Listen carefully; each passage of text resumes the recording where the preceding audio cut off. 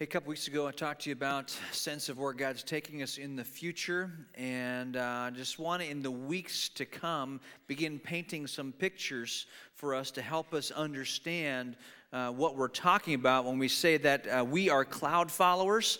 And remember those three horizons we drew that we often get upside down. We often work from a place of reason and then take our steps of faith once it makes sense to us, and then hope to encounter something of God's transcendence along the journey, and how that really is upside down. And when we get the right side up, it's there that we encounter more of God's transcendence as we work from a place of going to Him first and then taking our steps of faith, which at times feels like you're stepping out into nothing, because it is scary. Walk by faith and not by sight. But as we do that faithfully and obediently, then we get to some of the reasons of why He's called us to move in a certain direction. So with that, we have shared with you that our sense, the leadership's heart sense, is that there's a great awakening coming our way in the future sometime, but more importantly, we ourselves need to wake up. That we must be, as Christ followers, we are all disciples of Christ, we must wake up.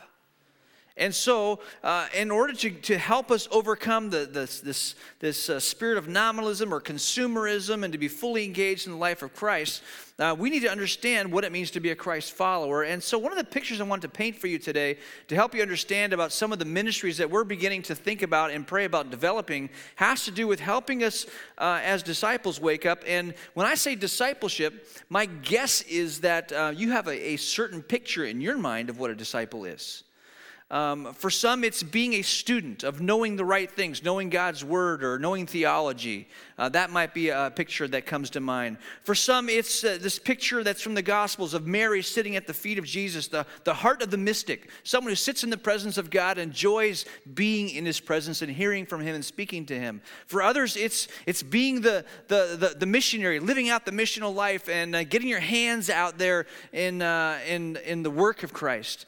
And the idea of a student or a mystic or a missionary it's really three great pictures. In fact, if you look at evangelicalism, you can see certain movements that gravitate to one or two or three of those.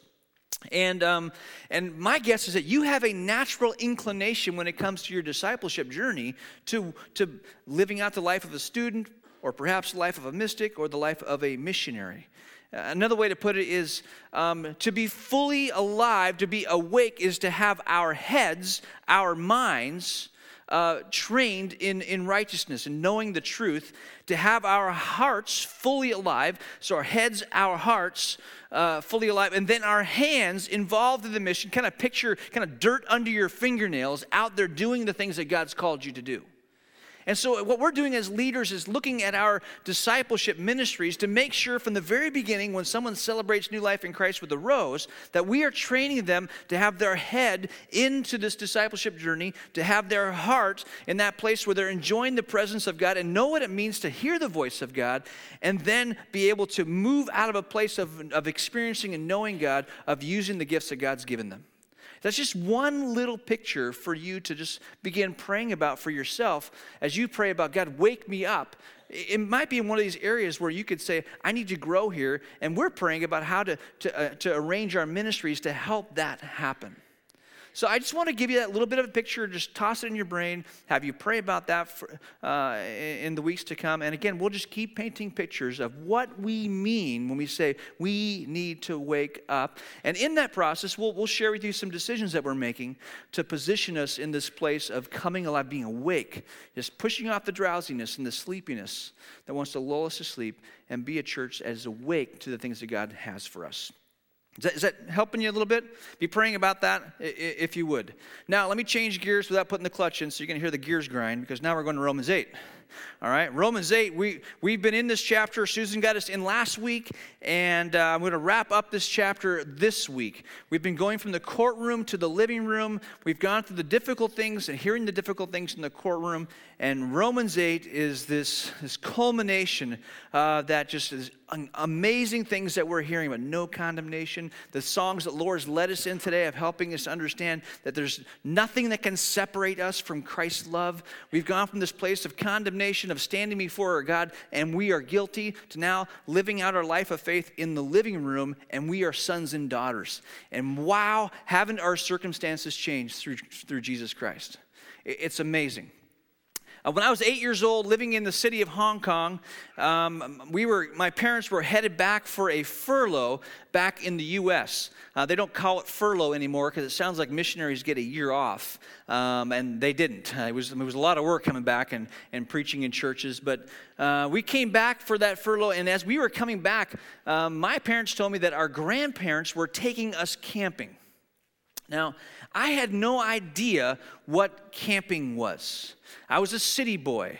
I grew up in the back alleys and knowing the bus routes of one of Earth's most populated cities, the city of Hong Kong. At that time, over 6 million people living in that city. And this idea of going camping was foreign to me, and my mom and dad told me that Grandpa had a pickup truck that had a camper on it. I didn't know what a camper was. I'd never slept in a tent, but they talked about it as it was good, so I was starting to anticipate what it might be like to go and camp. We got back to the U.S. My grandparents were living in Lewiston, Idaho. My grandfather worked for Potlatch back in those days, and we were driving one day through Lewiston, Idaho, and I was with my grandmother, and I saw this barren hillside and alongside the road in town, and I asked my grandmother, "Is that where we're going camping?" And Grandma sort of laughed and said to me, no, we're going into the woods. I didn't know what it meant to go into the woods. I'd never seen the woods. And so I just began to picture in my mind, what were the woods and what was camping? And I was asking lots of questions. I'm sure I drove my parents crazy. But the day came when all that anticipation and that imagination gave birth to this day that we were actually going to go camping. And my sister and I had the joy of riding in the camper, that part of the camper that, back in those days, it was okay to do this. Nowadays you can't, but the camper that extends out over the cab, and we laid on that bed that had that window. You could see out in this panoramic view of where you were driving, the little sliding, windows on the side with the screen, so that you got some fresh air in the camper, and we drove. And I saw those scenes with my sister, the barren hillsides around Lewiston, Idaho, then changing to these green hillsides where the grass is sort of swaying and dancing to the music of the wind. And then we got into the woods, and I saw pine trees and tamaracks, and the aroma of the outdoors came in through those screen windows, and it was intoxicating. It was nothing like I'd ever seen before. We pulled up to the campsite somewhere in northern Idaho, and we got out of the camper, and we just started exploring all around the campground where we would set up camp. And my grandparents and my parents set up camp, and we were in the woods. The next day, I would watch my grandfather fly fish. I'd never seen it before. And I'd watch him hook rainbow trout after rainbow trout to where his fishing creel was overflowing.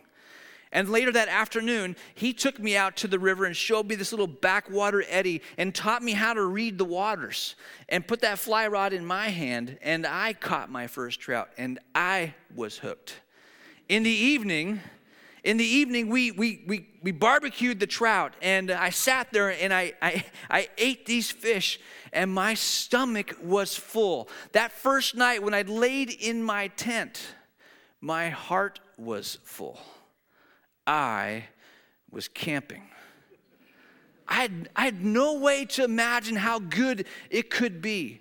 I had no frame of reference, no context to even picture what it was going to be like. I was a city boy, but I was camping. Romans 8 is a little bit like that, because where Paul is taking us, he's saying to you and to me, we're going camping. Well, different words. He says, we're going and we're going to be with God forever in eternity, and nothing can take that away from you. He's taking us to a place we are going to have experiences that we can't get our head around. We can't even begin to imagine how good it is. And what I'm speaking about, as we'll see in Romans chapter 8, at the end of it, is that there is a new heaven and a new earth that will be ours. We will have new resurrected bodies. Heaven is not some, these spirits floating around with their harp and their cloud, making good music and taking their place in the choir. For many of us, that's a picture of hell. But for the reality, sorry, I just kind of came out, but the reality is that it's a tangible experience, a new heaven and a new earth, the restoration of all things. We will have new bodies, and we cannot even get our heads around the fact that how good it will be. The tragic reality is that in our day, the talk of heaven or the talk of new heaven and new earth and eternity is often sort of minimized because, if you talk about that too much, you got your head in the clouds. You might be too heavenly minded that you're no earthly good. And so people, it's like, we got today's realities. Let's focus on today.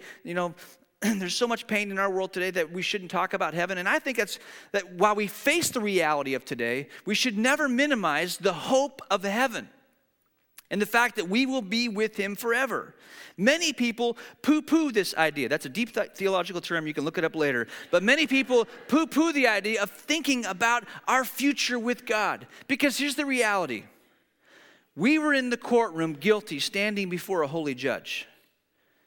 And by putting our faith in Christ, this salvation that is so rich that Paul uses all these languages to try and describe it. We've talked about them. Language of the courtroom, language of the temple, language of the slave market trade, language of accounting, language of relationship. We've gone from being guilty to being condemned to now being called sons and daughters of God. We're in the living room, but the fact of the matter is, we still live in a fallen world. You could say we're half saved.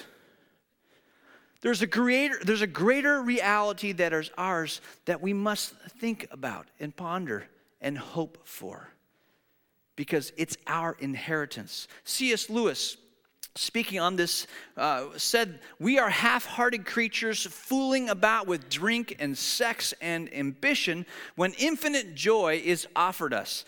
Like an ignorant child who wants to go on making mud pies in a slum because he cannot imagine what is meant by the offer of a holiday at the sea. We are far too easily pleased."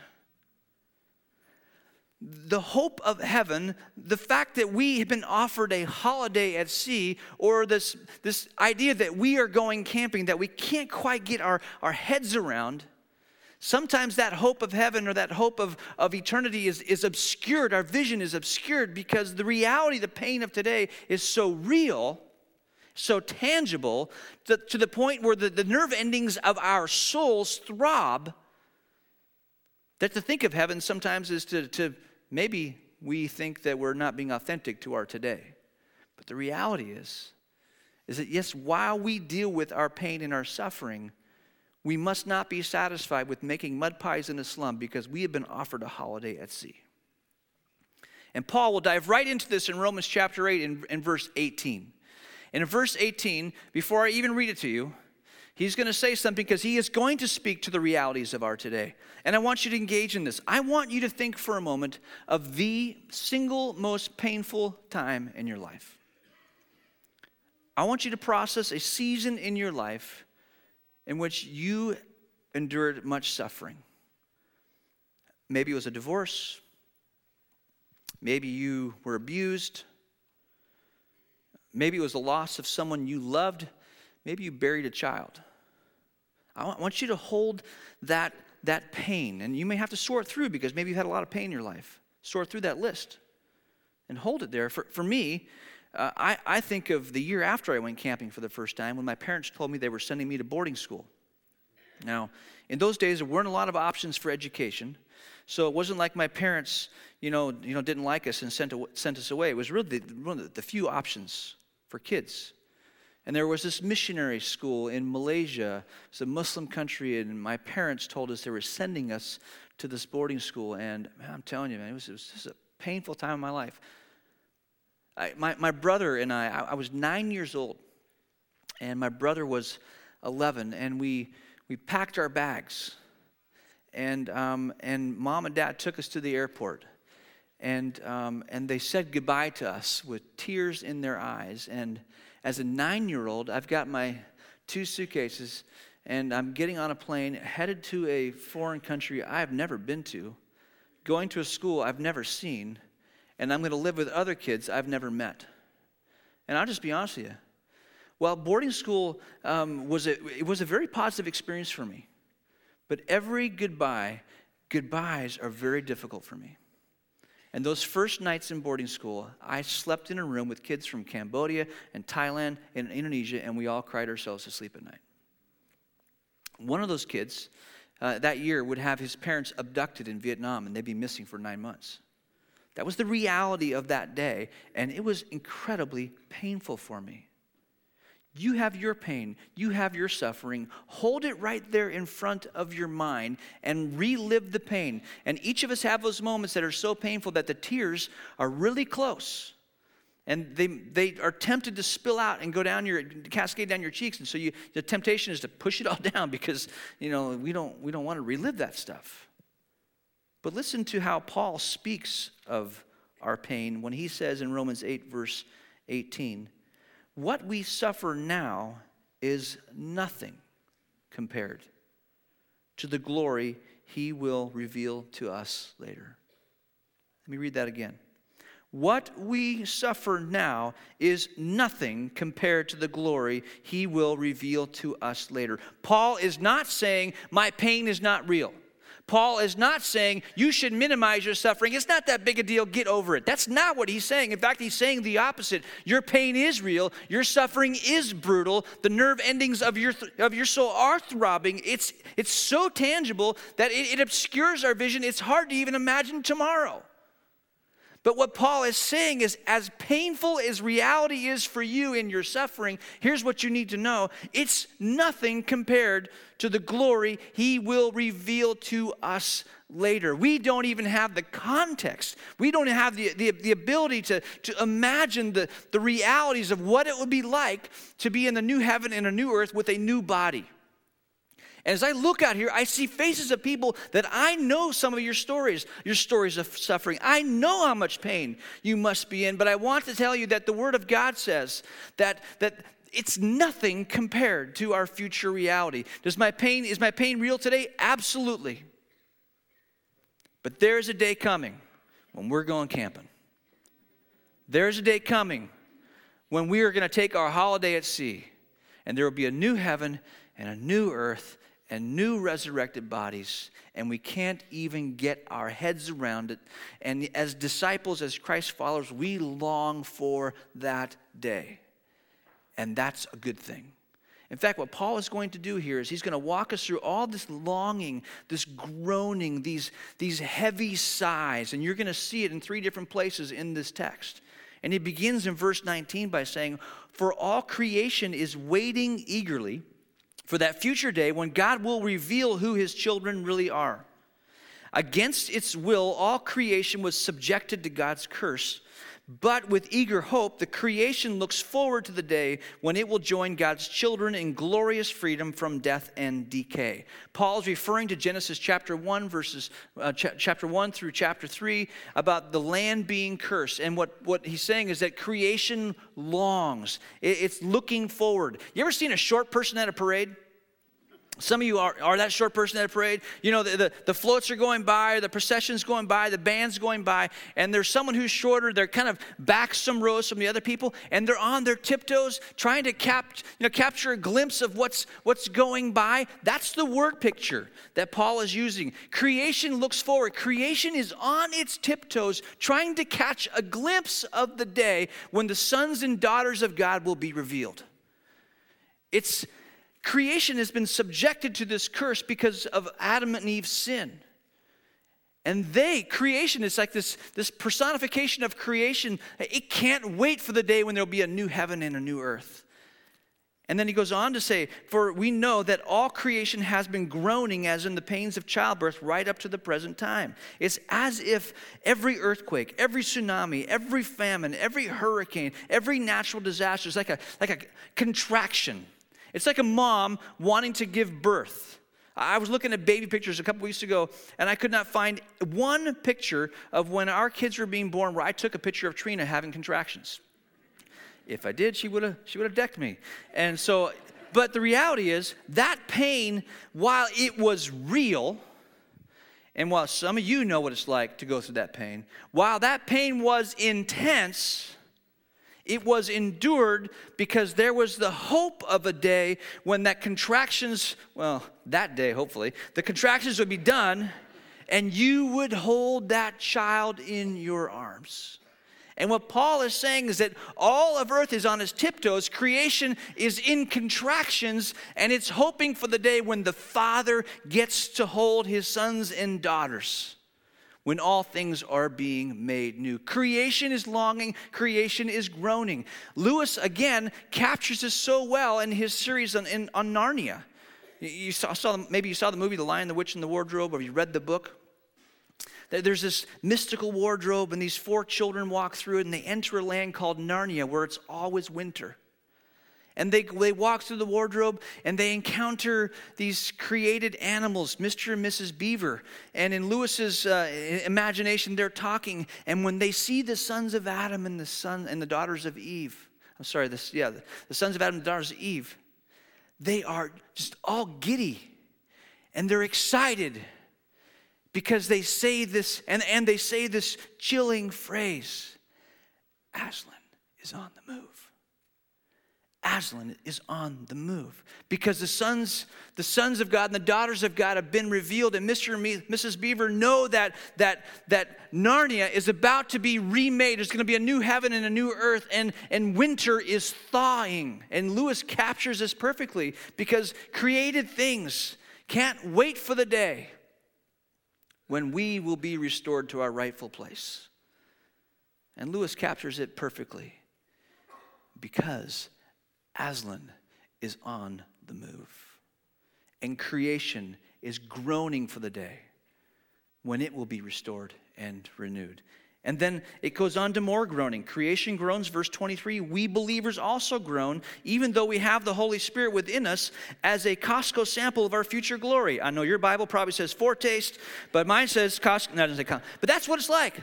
The Holy Spirit within us is a sample, a foretaste of future glory, for we long for our bodies to be released from sin and suffering. I long for that. Don't you long for that?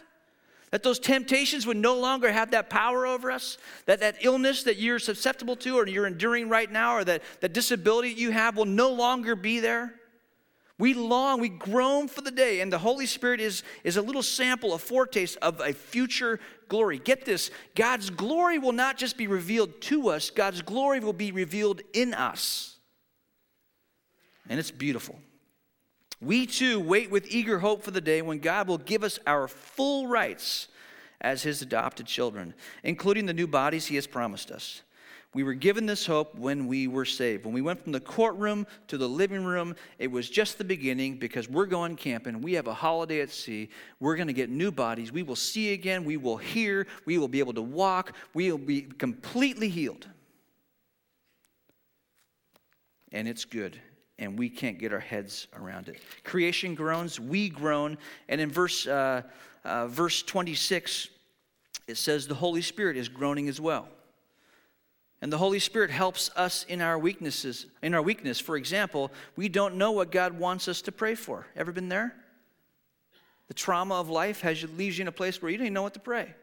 You've prayed the prayer for so long, it just doesn't seem to be happening, and you don't know what to pray. What's the right prayer? The Holy Spirit prays for us with groanings that cannot be expressed in words. And the Father who knows all hearts knows what the Spirit is saying, for the Spirit pleads for us believers in harmony with God's own will. When we don't have the words, because today's pain is so real and the nerve endings of our soul is throbbing with the trauma of today, the Holy Spirit is groaning for us and putting words to our pain. And there is a divine prayer meeting happening on your behalf. Jesus is at the right hand of the Father. He's interceding for you. The Holy Spirit is groaning for you, even when you don't have the capacity to know what to pray. Creation groans, we groan, the Holy Spirit is groaning and pleading, which then leads us to Romans 8:28, perhaps one of the most misused and abused verses in all of Scripture. And we know that God causes everything to work together for the good of those who love God and are called according to his purpose for them.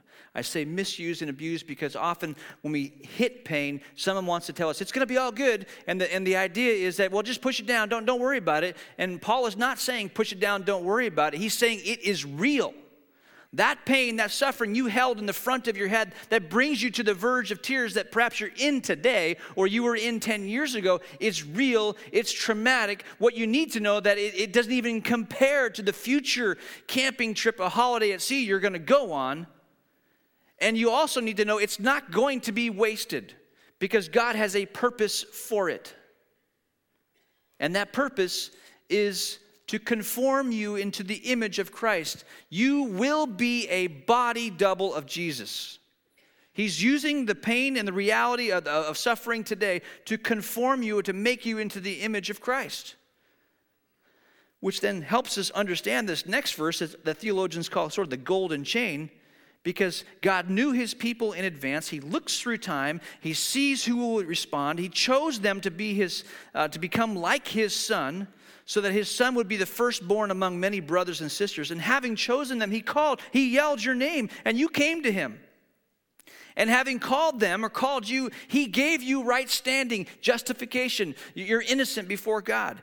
And having given them right standing, he gave them his glory. Notice the past tense voice of this. You have his glory. We haven't experienced it yet. We're still half saved in the living room, but the day is coming. We're going on a camping trip. We're going for a holiday at sea. We will be in a new heaven and a new earth, and it's so good we can't even get our head around it. And Paul, he's been talking about some tough things, and when he gets to Romans chapter 8, he's telling us all this good stuff that's ahead of us, and he bursts out in all these questions. So if this is true, if God is for us, who can be against us? I mean, since he did not spare even his own son, but gave him up for us, also, won't he also give us everything else? He's done the hard thing. Don't you think he can do the easy thing? Who dares accuse us? Who then will condemn us? We're pretty good at that, aren't we? We don't need anyone else to condemn us. We're pretty good at condemning ourselves. But he says those words don't stick. No one can condemn you, for Christ Jesus died for us and was raised to life for us, and he is sitting in the place of honor at God's right hand, pleading for us. Can anything ever separate us from Christ's love? No. Does it mean if we experience suffering, he doesn't love us? No. And then Paul just erupts in verse 38. And I am convinced that nothing can ever separate us from God's love, neither death nor life, neither angels nor demons, neither our fears for today, nor our worries about tomorrow. Not even the powers of hell can separate us from God's love. No power in the sky above or in the earth below. Indeed, nothing in all creation will ever be able to separate us from the love of God that is revealed in Christ Jesus our Lord. Paul cannot even contain himself. Because yes, the pain of today is so real. But we're going camping. And we've got a holiday at sea. And you're going to have a new body. And you're going to live in a new heaven and a new earth. And all sin and all suffering will be gone. And nothing can take that from you. Nothing. Not even your failures. Not even the places in your life you feel like you don't measure up. Nothing can take that from you. Because you're his son and you're his daughter. That first semester in boarding school for my brother and I was not a good one. We were there a week and my brother got the mumps. The next week I got the mumps. About a month later, my brother was at the beach and a viper bit him on the foot, and they rushed him to the hospital, had to cut part of his foot out. And imagine as a mom or dad getting a letter, oh, by the way, your son got bit by a venomous snake today, cut out part of his foot. There's no email. There's no like, you couldn't even pick up a phone and call. I was not doing well in school. I had a really harsh teacher. I was I was always being held after class, which I wish I could say that was the only year that it happened, but that one I don't think was me. I was experiencing a great deal of pain. I did not like school. Interestingly enough, back in the mid-'70s, Salem Alliance sent some couples overseas, maybe even before the early 70s, but 2 couples came from Salem Alliance and were my dorm parents. Terry and Linda Horton were my dorm parents for many years, and Gail and Irene Fleming, who are sitting right over here, were my dorm parents for 1 year. And isn't it interesting how God sort of weaves our lives together? When they heard that I was becoming lead pastor, I'm sure they were frightened. Because they know me. But that first semester was incredibly painful for me. I so desperately wanted to get out of school that I literally punched myself in the face to give myself a bloody nose, put my head on the desk so that blood would run everywhere, and they'd rush me to the hospital or to the clinic and get me out. It worked, and then they discovered that I had mono, so they put me in the hospital. And then the day came to go home. We packed our bags. And we were going home. And I threw my clothes in there. I'm sure I didn't fold them because I was going home. And I wanted to be home because it was hard. We got on a bus and we drove to the airport, and the teachers gave us our passports and our tickets. And now I'm 10. My brother's 12. And we're getting on a plane. And we're going home. We were flying into Hong Kong, and plane is descending, and our ears are, plugged up, and I didn't care because I was going home. We got off the plane and got our luggage and arrived at that last obstacle to being home. It was customs, and we reach up and put my passport up there, and the immigration officer kind of looking over down at me. He stamps my passport.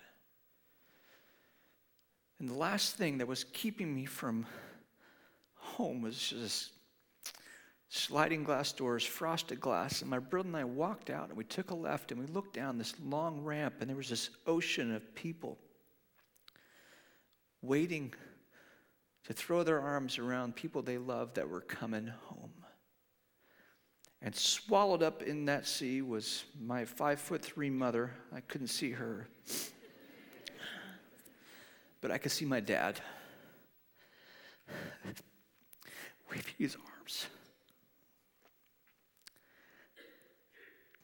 Just waving his arms. I was home.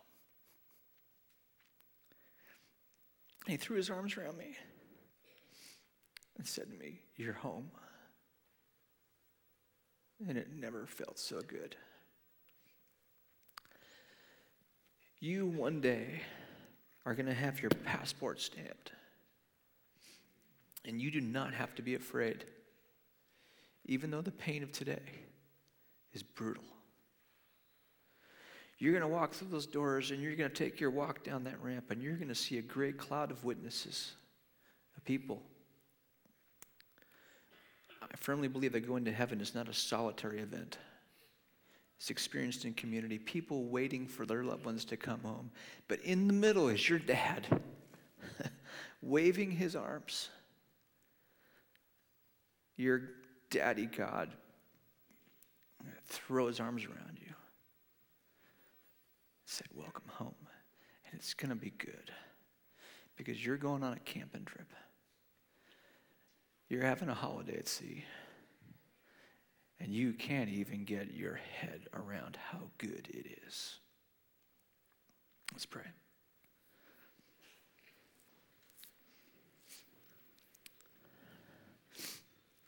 Well, Lord, this is supposed to be a happy moment.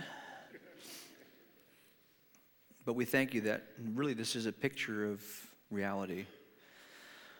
The trauma of today makes it hard for us to see just how good tomorrow will be. Help us to process our pain. For those who are suffering today, minister to them by your Spirit. Holy Spirit, groan on their behalf. And may our eyes look up.